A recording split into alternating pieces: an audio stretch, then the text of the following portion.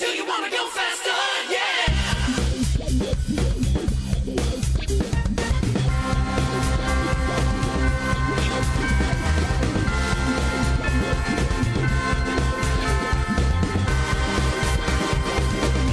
It's RoadWorthy Drive with Ken Chester. Ken loves talking about cars and automotive trends. And here he is, the automotive host with the most, Ken Chester. Welcome to RoadWorthy Drive. I'm your host for the hour, Ken Chester. So glad you could join us. Keeping you up to date and well-informed is my destiny in life. So to that end, I have packed this hour full of information that you won't find anywhere else. From automotive news, odds, and ends, from the parts bin to the main topics of the hour, you won't want to miss a moment. For those of you that desire to add your voice, comment, or question to the conversation, it's easy. Call or text me on the RoadWorthy Drive line at 872-222-9793. If email is your preferred way to communicate, my address is ken@roadworthydrive.net. Please notice the change, and let me repeat that. It's ken@roadworthydrive.net. Either way is a great way to connect with me and the rest of the RoadWorthy Drive crew. We'd love to hear from you. Now, before I introduce the other members of the crew in the studio, let me share what's on the plate for the rest of the hour. Car Wars, news from the production line, what's in, what's out, and what's coming. We are overdue for a flying car update, and I have news to share on that front. And then finally, you've heard about it. Now we're going to talk about it. The launch of the Tesla Model Y SUV is not only a thing, Elon Musk is talking about launch dates. All at this hour. You see what I mean? Launch dates. Launch dates. Now, the RoadWorthy Drive crew, as part of our pledge for safe operation at all times when the show is in operation, we are required to have a designated adult at the controls at all times. That individual is none other than my friend and RoadWorthy Drive executive producer, Jack. And at mic number 2, not snow, not ice, not the threat of wild animals in the middle of the road can keep her away, our sweet and sassy social media diva and gamer girl, Miss Sasha. Howdy, my peoples. Hi, Ken. Hey. Hello. Hey, I'm just saying, you know. Yeah. Yeah. Threat of wild animals. Moosin'. That would be deer. Don't veer for deer is what the state says. Just things. Oh, and last night I was going home. Uh-huh. And right down there, the curb by Waterworks Park. Right. 6 of them. Did you have to veer? 6 deer. No. Did you veer? They were actually down in the valley down there. And all 6 of them were just standing there, just looking around. Yeah, well, maybe they were shopping or something. Like it was nothing. Okay, sir, what is in the parts bin this week? Just saying. Shopping for a new car. Could be. No, or a new residence. Let's get to the parts bin, shall we? Nissan is using recycled leaf batteries to power streetlights. What? Really? Mm-hmm. Like on their manufacturing compound, or like No. in a certain city, or what? Yeah, are they in doing? a certain city. We talked about that there would be life for batteries after they were no longer suitable for cars. Correct. Right. This is one of those ways. They are to power streetlights that will make roads safer for vehicles and pedestrians. Their program is called the Light Reborn. It uses a solar panel that charges up a battery that can then power an LED at night with no external connection required. And they are testing it in a Japanese city, Nami, that's Mame, Japan. Actually, a city that was actually abandoned after the Fukushima nuclear disaster. Oh. How ironic. Is that really irony, though? Can be. They plan to do a full-scale installation in the town later this year. Now, Nissan has been testing the idea of used leaf batteries for a while, kind of like the Tesla Powerwall, they've got a Tesla Powerwall program they call X Storage. The idea of using batteries in an off-grid streetlight, however, is new and seems to be just the start of a new push into grid and off-grid storage. So, there is life after batteries. There was a concern, what are you going to do with all these batteries? Is they're no longer used for cars? They could be repurposed. In fact, we reported, and Sasha, you kind of summed up that one fella who took the batteries and converted a BMW? Yes. That was about a year ago. About a year ago. Yeah. So this is the thing. Is this solar powered then?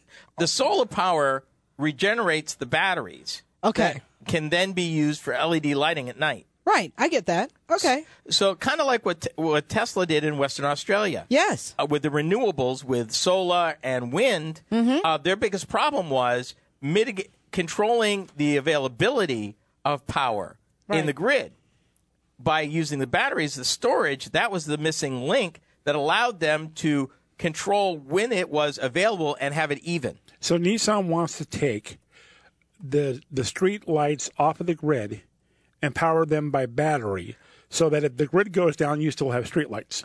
I don't know if it's what they want to do. I think that what they're showing is it's another application that they can use.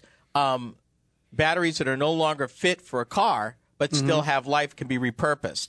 And I think you're going to see a lot more of that as we go forward and as the number of batteries grow as these cars get older and the batteries get changed out. Okay. Renault even had something that they called Smart Island. So the Nissan's Light Reborn is a small-scale test, and a way to market its green credentials. So look out, Tesla. That's a thing. While we're on the electric tip, how about this? UPS moves to using only electric vehicles in London. Okay, we talked a few months back about UPS going electric. Yeah, but here's the thing that makes it possible. They figured out a radical electric vehicle charging smart grid, which solved the problem of needing to recharge a large number of vehicles simultaneously without having to pay for the expensive upgrade to the supply grid. Because if you recall, the biggest problem with large-scale electric deployment was having to invest money into building this big grid to recharge all these at the same time. Right. They found a way to cut the cost big time. What are they doing? Well, it's a new technology. As a result of the technology, UPS will now increase the number of electric trucks it has in operation in central London from 52 to 170 in the next 2 years. They say going electric will soon be cheaper than diesel. Mm-hmm. Well, they're probably right about that. Yes. Can you imagine that? I can't wait for the long-term effects on that. Yeah, well, the whole thing is that the company's new intelligent charging technology works by spreading the same amount of electricity between vehicles more efficiently. Although they can all be plugged into the charging point simultaneously, a computer will stagger which vehicles charge when. So in the case of London, UPS was limited to a maximum of 65 vehicles because of the limits they had on how much electricity can flow into the charging depot and how much energy each car requires and the cost of upgrading that. Okay. So again, people, infrastructure. As we see more electric deployment, we're going to see breakthroughs in things like this that lower the cost, whether it's infrastructure or the battery itself. And there's more to talk about even that. They will say that investing in charging network technology that works is Investing in charging network technology that works well is the holy grail at the moment, without which a revolution in electric vehicles can't happen. Think about this. Imagine in situations, and Sasha and I have actually imagined about this, where you could get vehicles that will recharge itself wirelessly as they move. It means, in that case, you would need smaller batteries. In the case of trucking, you could haul more stuff. So it would overcome the offset of heavy batteries to move heavy trucks, because the batteries could be smaller, giving you more ability to haul more freight, which makes it more cost efficient. So this thing is coming. In the time I got left before the break, let me hit you with this. Gas prices are going to $3 a gallon, people. Yes, they are. That doesn't surprise me because this week gas jumped 24 cents, I believe. Really? It's a couple of things. The summer blends are more expensive to produce. Plus, those hurricanes they had down in the Gulf? Well, these guys have put off the maintenance. They're going to now take those plants offline to do the maintenance that was deferred and fix the damage that was going on down there. So these are going to push gas prices up. But guess what? If gas prices go up, guess what gets more affordable? Electric vehicles. Thank you. That's what I'm saying. Economics 101. When the cost of one thing goes up, the cost of substitutes become more economically feasible. I talked to 3 people in my neck of the woods. They're all for it. Mm-hmm. So they're expecting a price increase by summer, but even then, it's still cheaper than it was even 4 or 5 years ago. Even in this state, I remember a high of $308, and our prices right now are nowhere near that. No, in our state, in that time frame, it was almost $350, $360. Yeah. So, we will see these things happen, but with different results. When I return, car wars, and it's not pretty. You're riding shotgun with Ken and RoadWorthy Drive.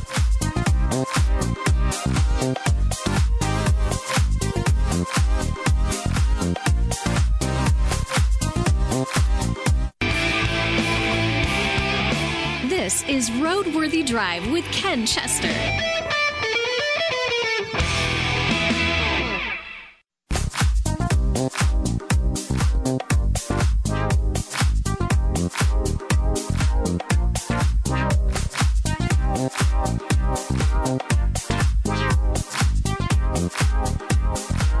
It was quite a sight to see Charlie Higgins coming up the road carrying his champion hunting dog, Taters. She was about to have her first litter of pups, and Charlie was taking her to the vet when his truck broke down. I said, hop in. We'll get Taters there in plenty of time. We lit out across the country because it was closer. Well, sir, that International Scout of mine performed like a champion, too. It's got the V8 engine, and she'll climb just about anything you aim her at. International Harvester makes those Scouts rugged as a bear. I threw her an all-wheel drive, and we sailed through the bottom slick as a whistle. Well, Taters got to the vet on time, and I got one of her pups. And Charlie got a Scout of his own. You never know what's going to happen out where I live. Right, Scout? If you're just joining us, welcome to RoadWorthy Drive. I'm Ken Chester. I miss those commercials. I really do. I've got a question. Okay. How slick is a whistle? I got nothing. For over 100 years, millions upon millions of dollars have been spent by automakers in the design, engineering, and manufacturing of vehicles intended to meet or satisfy a need in the marketplace for a specific vehicle and or design. From speed to comfort and functionality, history is littered with vehicles that have failed to hit the mark, sometimes with dire consequences for the company that produced them. The Big Three and Little Five have given way to what is sometimes referred to today as the Big 2.5. Automakers, in any case, the scramble is never ending, even today, as the world's automakers seek to reinvent the very concept of transportation.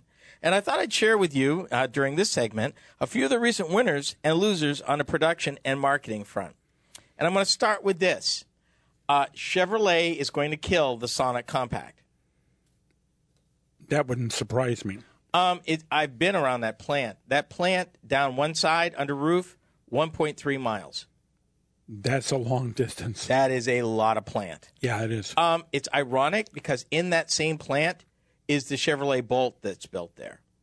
So are they going to move the Bolt too? No, the Bolt's going to stay put. They're just not going to build this anymore. Which is funny because the Sonic came out in 2011 as kind of their answer to small cars, and they did well in 2014. They sold about 100,000 of them. But last year, they only sold 30,000. I mean, that's not even enough to keep a plant running even at low speed. Wow. So that's the thing. Now, here's something to consider. At that number, the plant makes 1/4 of the number of vehicles that one of GM's truck plants make. Oh. And that doesn't surprise me because trucks are selling. Ken, Yep. you and I talked about earlier when we were off the air about the fact of I'm seeing right now cars, sedans, whatever you want to call them.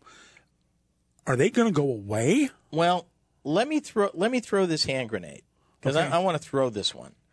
Now, the piece that I'm talking about, which is out of the Wall Street Journal, talked about U.S. automakers have made money, and they all have, the big three, from trucks and SUVs, even to the point where Chrysler has really shrunk down and concentrated on their Ram pickups and their Jeeps. Now, they're looking at even getting rid of the cars they're building now. But a little history lesson, Chrysler should know better. And all I got to say is history, people. Let's go back to the late 1970s and early 1980s. They got caught up that way. They built vehicles back then that didn't get good gas mileage. And when the market went topsy-turvy, they got caught flat-footed. And really, it seems like they're in that same trouble again. Even if the current EPA standards for 2025 are watered down or rolled back, Right. the 2022 standards are baked in. Those there's no option. And aren't we a third higher than we are right now? Roughly, yes. Okay. So there's still upward pressure on that. So I don't know what they're going to do. Now, you need to know that sedans, coupes, and other car categories still account for 37% of U.S. sales last year. Now, that's down from 51% in 2012, but that's still a sizable number. And, you've got other automakers looking at getting out of the car business. We reported here before that GM was looking at dropping the Chevy Impala. That nameplate's been around uninterrupted for 61 years. The Fiesta is going sayonara in a big way. They're dropping that. And Ford is even thinking about dropping the Ford Fusion, which was their answer to the Honda Accord or Toyota Camry. However, and this is the point I want to make, Nissan and Honda, and to even a lesser degree Toyota, have continued to spend money to keep their vehicles such as Civic and Accord and Altima fresh, even as demand wanes. Nissan's pitch on that is they feel that there's going to be a backlash, and they claim to be seeing it with the smaller crossovers and SUVs being the mom-mobiles, which were yesterday's minivans that young people don't want to own. And they feel that by updating their car, and the new generation Altima comes out for 2019, which has got all sorts of cool stuff, they anticipate that people will continue to gravitate back towards the car as they start to see a backlash against crossovers and SUVs. Okay, so my question is, if Nissan's seeing this, I think Ford and GM also have to take a look at, okay, what do we have to do to get more people buying cars? Well, younger people buying cars. It's a combination of things. It's not one thing. Sport utilities and compact utilities have utility, and they are a lot better. You have a higher view of the road. You can do a lot more with them. They look stylish, and they get better fuel economy than they used to. Sedans have been around for almost 100 years and a little long in the tooth. We've seen minivans come and almost go. The minivan craze is GM doesn't make a minivan. That's right. Ford doesn't make one. Nope. They used to. Yep. And they got out of that market. So we've seen it shrink. Hasn't totally disappeared because Honda still does, Toyota still does, Kia still does, Chrysler still does. Mm-hmm. But it's a lesser piece of their business than it used to be. It should be interesting to note that even though Nissan is bringing out a new Altima, their sales declined last year 17% for the Altima. It's still pretty healthy. It's over 250,000 units, which ain't nothing to sneeze at. Oh, no, it's not. But that's down 17%. And in what Nissan's saying, it's down 17%. That's for last year when they were in the last year of their current cycle, even though Honda and I believe Toyota brought out new vehicles that year that they competed against. When you say bring out new vehicles, were they just freshening up ones they already have? They updated them. Okay. So it was more than just a model fresh. Typically what you see is a 6-year cycle with a freshening in about 3 years. That could change depending on competition. Toyota did it with the Camry. They redesigned it in 2012. They freshened it early in 2014 because the design that came out was a little bit too stodgy and people weren't responding to it. And here's another thing Nissan's adding to their car, all-wheel drive. What? Yeah. The 2019 Altima will have all-wheel drive for the first time. So we'll see how that turns out. Next, your flying car update. I know you needed your fix. RoadWorthy Drive with Ken Chester is heard exclusively on the RoadWorthy Drive radio network.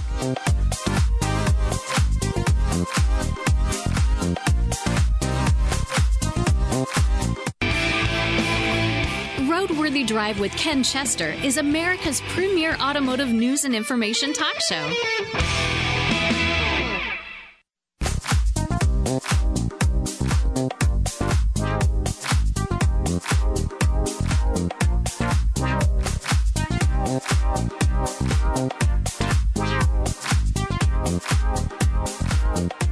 This is the second half of this hour of RoadWorthy Drive.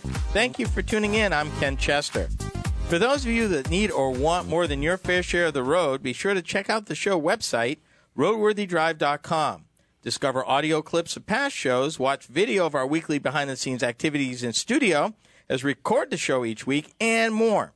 The website is also a great place to discover where we are and what we are doing in the world of social media. Sasha is our resident social media diva, and she keeps things interesting and entertaining online between shows and with breaking automotive news and technology. See how she keeps the social in our social media. Now, before I cover the topic at hand, a special announcement for those of you that loves all sorts of vintage automotive literature, like brochures, magazines, repair manuals, and more. You're going to want to visit vintageautomotivemedia.com. Discover a vast collection of materials that you won't find anywhere else. Vintage Automotive has both an eBay store and an Amazon store so that you can patronize your favorite location. Other than the auction items offered from time to time in the eBay store, the inventory between eBay and Amazon is identical. Check out this quality seller and see for yourself. And that's vintageautomotivemedia.com. Flying cars. Over the last several years, we've discussed this unique and growing part of the mobility landscape. And while we're not yet at the point of the Jetsons, we make progress day by day. And on that note, I thought it was time for your update because, you know, Nice. Jack's just going to have this fixed. Nice. Love this, Jack. Now move along. Uh-huh. How about a flying sports car, Sasha? You ready for that? A flying... Okay, now, wait a second. If it's a sports car, how are we going to handle the horsepower? Flying sports car. That's all I'm telling you. It's called... And wait a minute. You'll love the name. Okay. All right. The name of the sports car. Chariot. Switchblade. Shut up. Wait a minute. They've got 600 people who have made reservations to buy one. When you say sports car, Right? Sports. does this thing have a roof on it? Are there doors on this? Because how are you going to handle the wind velocity? Oh! Flying. He just showed me the picture, folks. Flying sports car. Okay. The developers of the Switchblade flying sports car just reached reservation position 615. They launched their reservation program at the Sun and Fun event a couple of years ago when they first gave people a first glimpse of the swing wing mechanism for the flying and driving vehicle. Now, they believe that their vehicle's most popular feature, helping boost those reservation numbers, is that it may be seen as a truly practical flying car. Wait a minute. Practical and flying car. Those two don't mix. They say practical. They say, we've got customers from around the world, and many of us tell us the same thing, that this is the first flying car they could see using every day. They want to go fast, save time, and avoid being stuck in traffic. And having their wings and tail safely protected while in driving mode is the big selling point. Now, here's what they ask. What would define a practical car, a practical flying car? Most pilots would cite having the flying surfaces protected while driving, as any accidental bump could render the vehicle not flight-worthy. Yeah, that's true. Worse, it might be damaged while parked without you even knowing it. Yep. And while no vehicle is completely accident-proof, the Switchblade does protect the wings behind clamshell doors that close around the stowed wings to protect them from being damaged or tampered with while on the ground, because nothing is worse than having your flight tampered with. Well, absolutely. And here's my other question. How high are they going to be able to fly this? They didn't say that, but I will. What's the range? Well, let me throw this at you. Now, they said the Switchblade has outperformed everything in its wheelbase, distance between front and rear wheels compared to Road and Track Slalom Course historical database, and wait for it, it has the power-to-weight ratio of a 2017 Chevy Corvette, they say. Okay. But wait a minute, and this is something Sasha could afford. The anticipated price for one of these? Yes. $140,000. Done. Jack, that's actually somewhat affordable because it's 1/2 to 1/5 the cost of other flying cars, as well as other small aircraft with similar capabilities. And it's electric. I didn't see that part.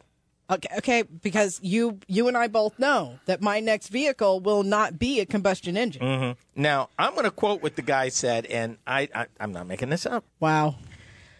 The fella who is the aerospace engineer for Switchblade said, and I quote, "The era of the Jetsons will have finally arrived, and the world of aviation will undergo the same transition that the Internet generated in the 1990s. The technology of our time will finally be in the air at a price that is reasonable." Now, How many passengers is this? 2. Just a 2.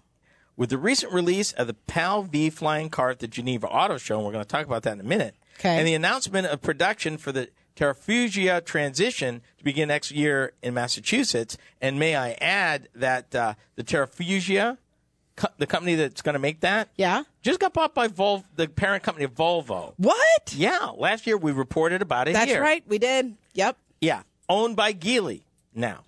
Geely. So it's a thing. Because was anybody ever in doubt that flying cars would be a thing eventually? Really? Yeah, really. Really? I still am. I'm Really? sorry. I hate to say this. I agree with Jack. What? Yeah, I know. How did that happen? I know it's a thing. Well, hang on. Yeah.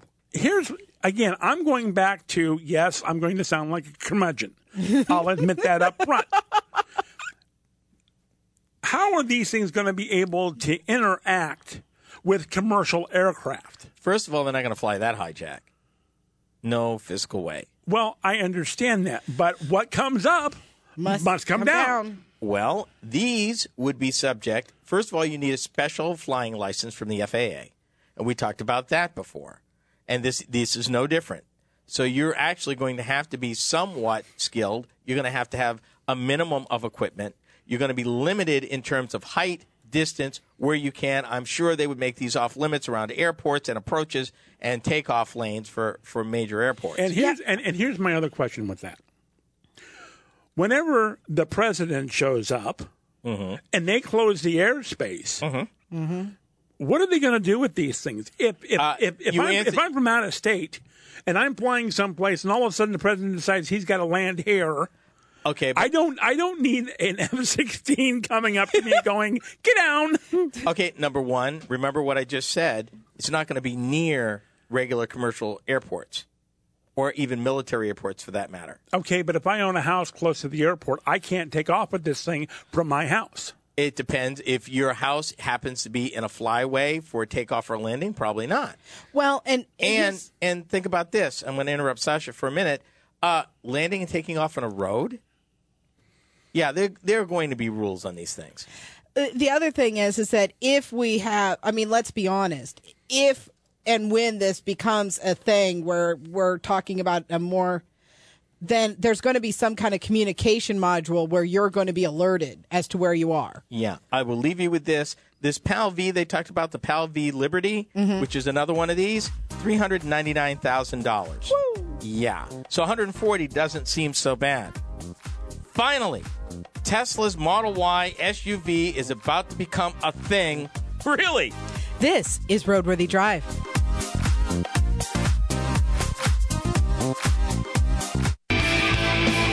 You're tuned in to RoadWorthy Drive with Ken Chester.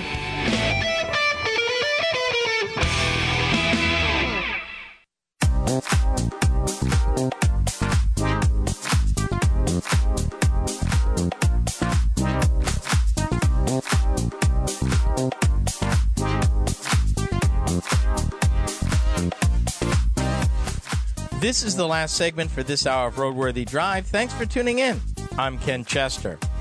We here at RoadWorthy Drive don't necessarily consider ourselves devout followers of Elon Musk. Well, okay, What? perhaps Sasha. Yes. I Yes. digress. Well, Jack and I are not devout followers. Preach it, brother. Come on.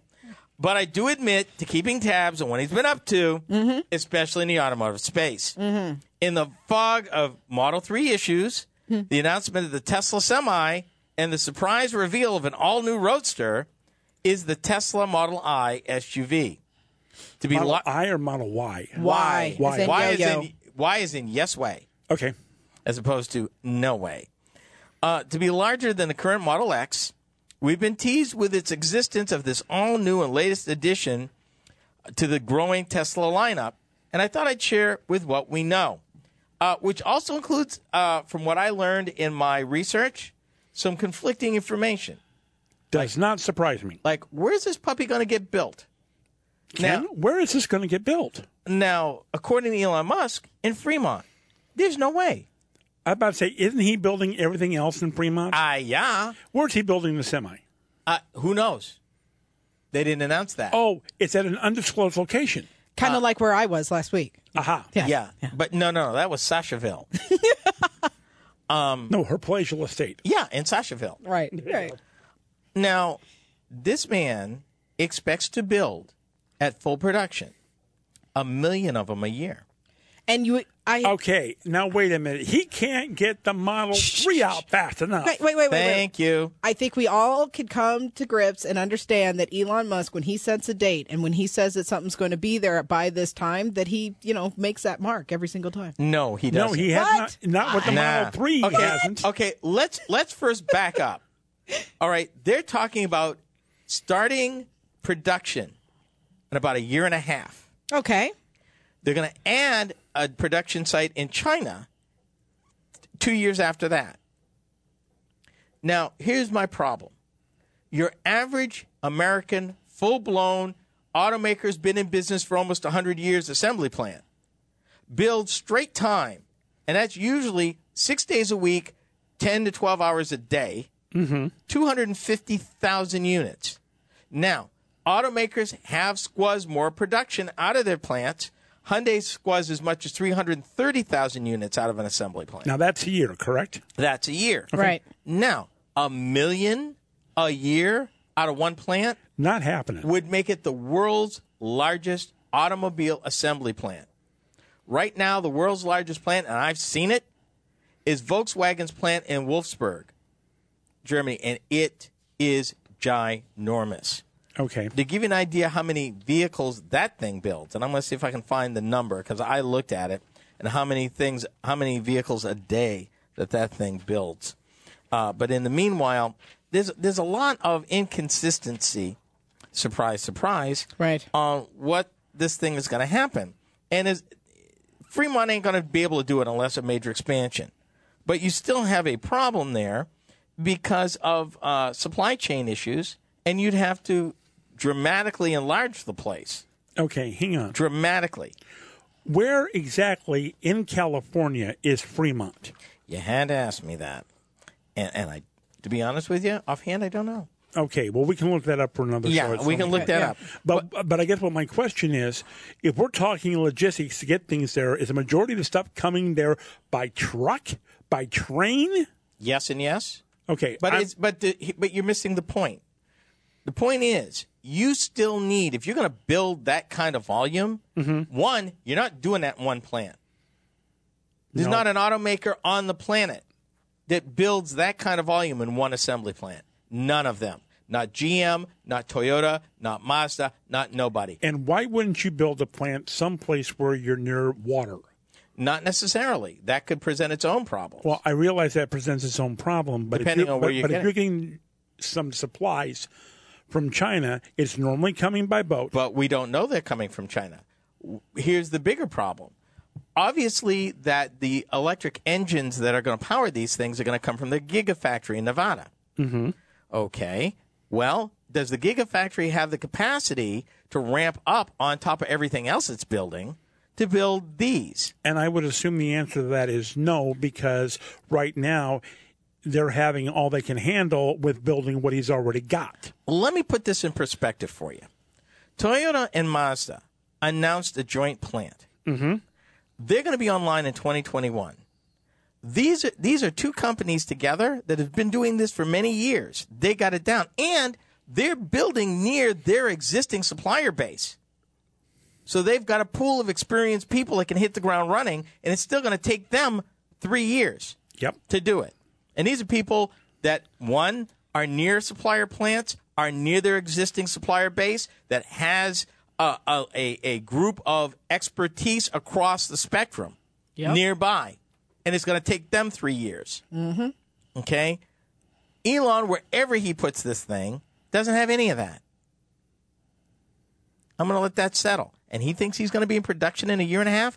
Tooling takes longer than that. Mm-hmm. If you're going to build those kind of things, usually what automakers do, they will freeze it, what they call freeze a design. What that means is, in order to build and release contracts to the suppliers to provide all the parts that will build it, the design gets frozen. In other words, beyond this point, this is it. This is what we're going with. We freeze the design.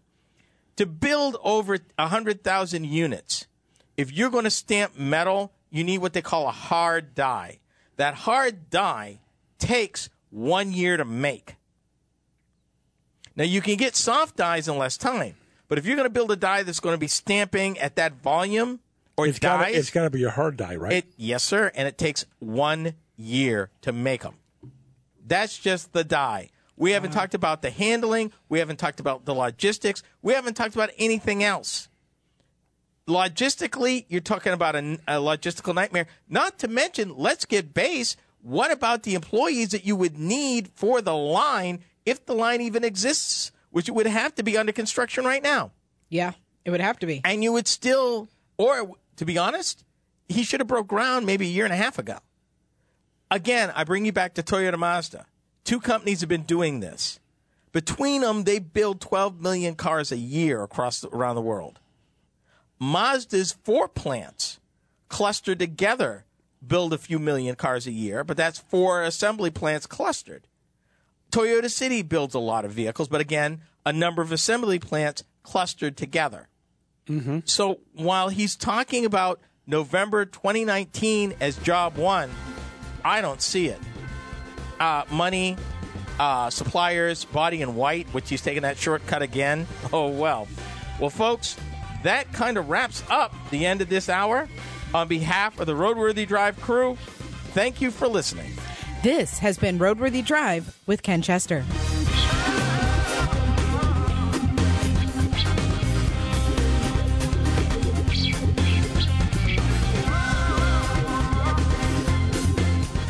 RoadWorthy Drive with Ken Chester is a copyrighted presentation of the RoadWorthy Drive Radio Network. Any rebroadcast, retransmission, or any other use is prohibited without the written consent of the Motor News Media Corporation.